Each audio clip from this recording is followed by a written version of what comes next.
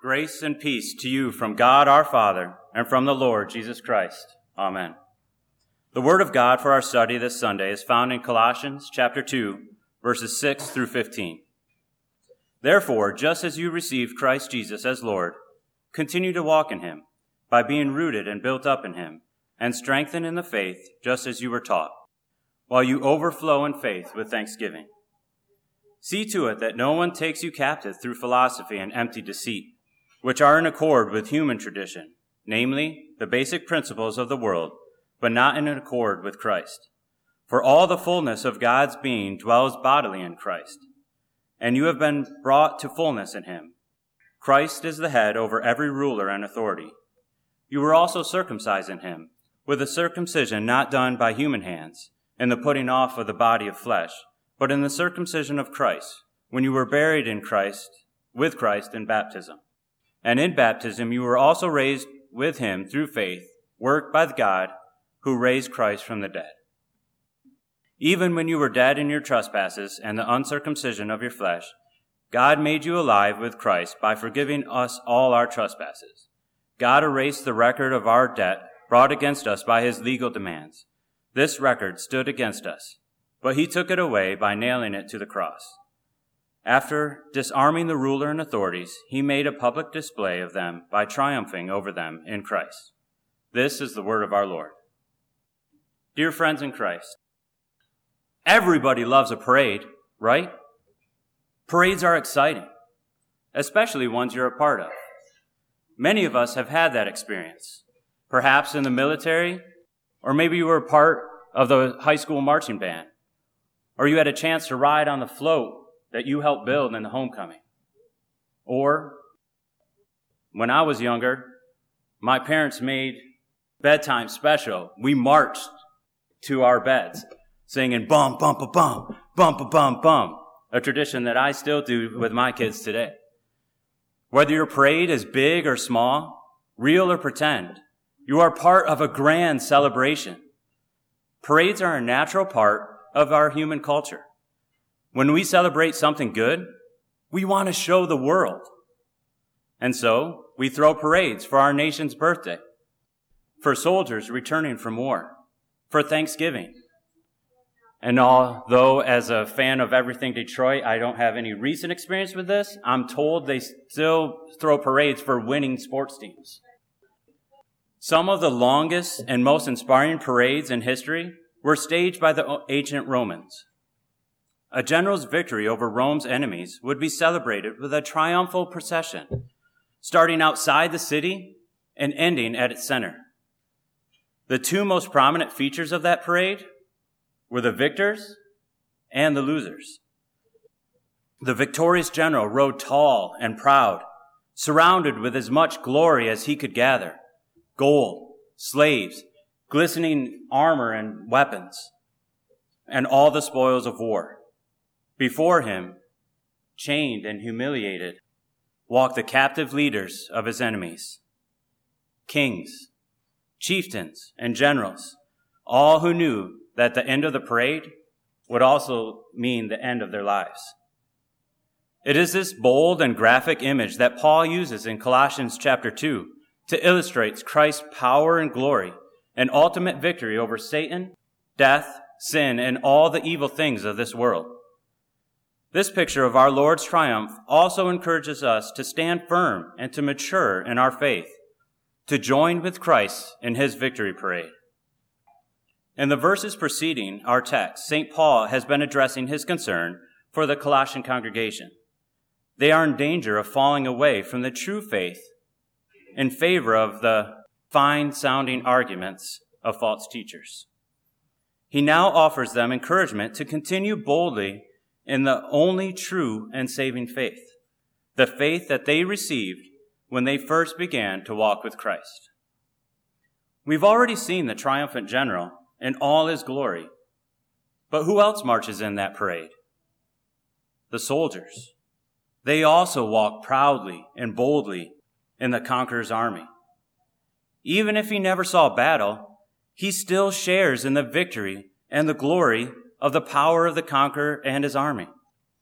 We too are able to march boldly through our lives when we join Christ in his victory parade.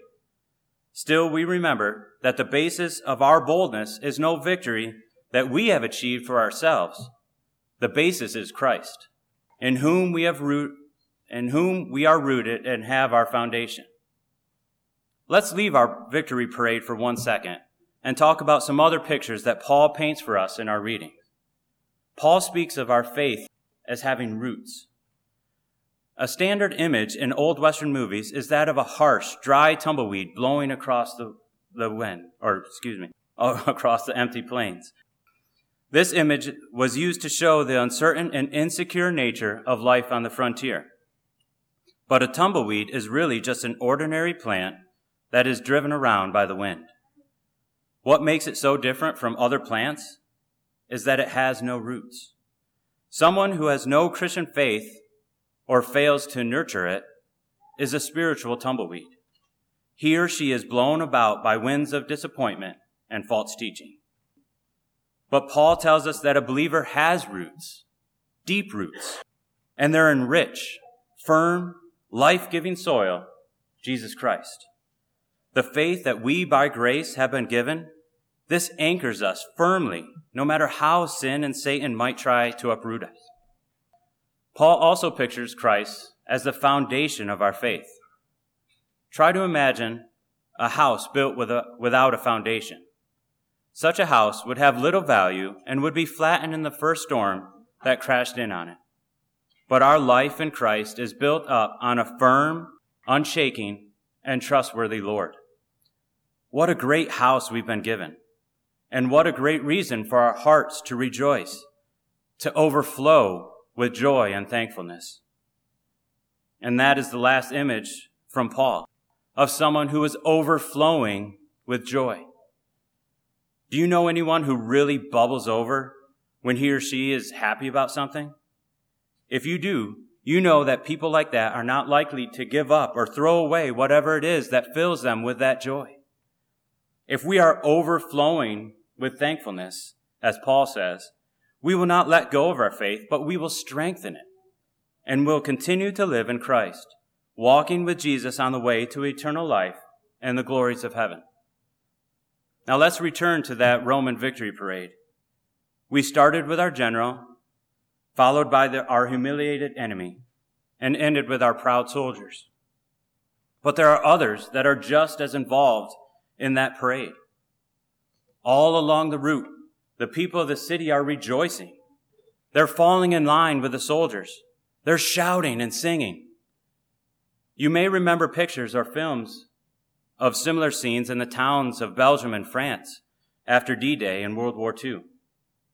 The victorious and liberating Allied armies were welcomed with wine, flowers, shouting and singing. People cheer on a victory parade because they have been given confidence and security. The war is won. The victory is complete. And the peace is final. In similar confidence and security, we Christians can also fall in behind Christ in his victory parade. Look at who he is and what he has done for us. Jesus is not some holy man or model of morality. He is the Almighty God made flesh. That's what makes Christmas something worth celebrating. If that baby lying in the manger had grown up to be just another man, there would be no reason to remember him. But that infant came, grew up, and died to save the world from its sins. And since our Savior is the all-powerful God himself, there's nothing incomplete in what he can or has done for us. He has already done what is impossible for us. Jesus has taken away our sins and wiped them out. And incredibly, God has credited all the good things that Jesus did to our account. In Christ, our victor, we have been given fullness. We enjoy the blessed and graceful benefits of his work and his power. He gives us the joy of a right relationship with God. He gives us the certain hope of eternal life, and he even gives us today our daily bread. something Jesus taught us to pray in our gospel today. In Christ, there is no more fear, no more worry, no more threat of death. In Christ, since he is above all power and authority, we know that nothing can threaten the peace he has gained for us.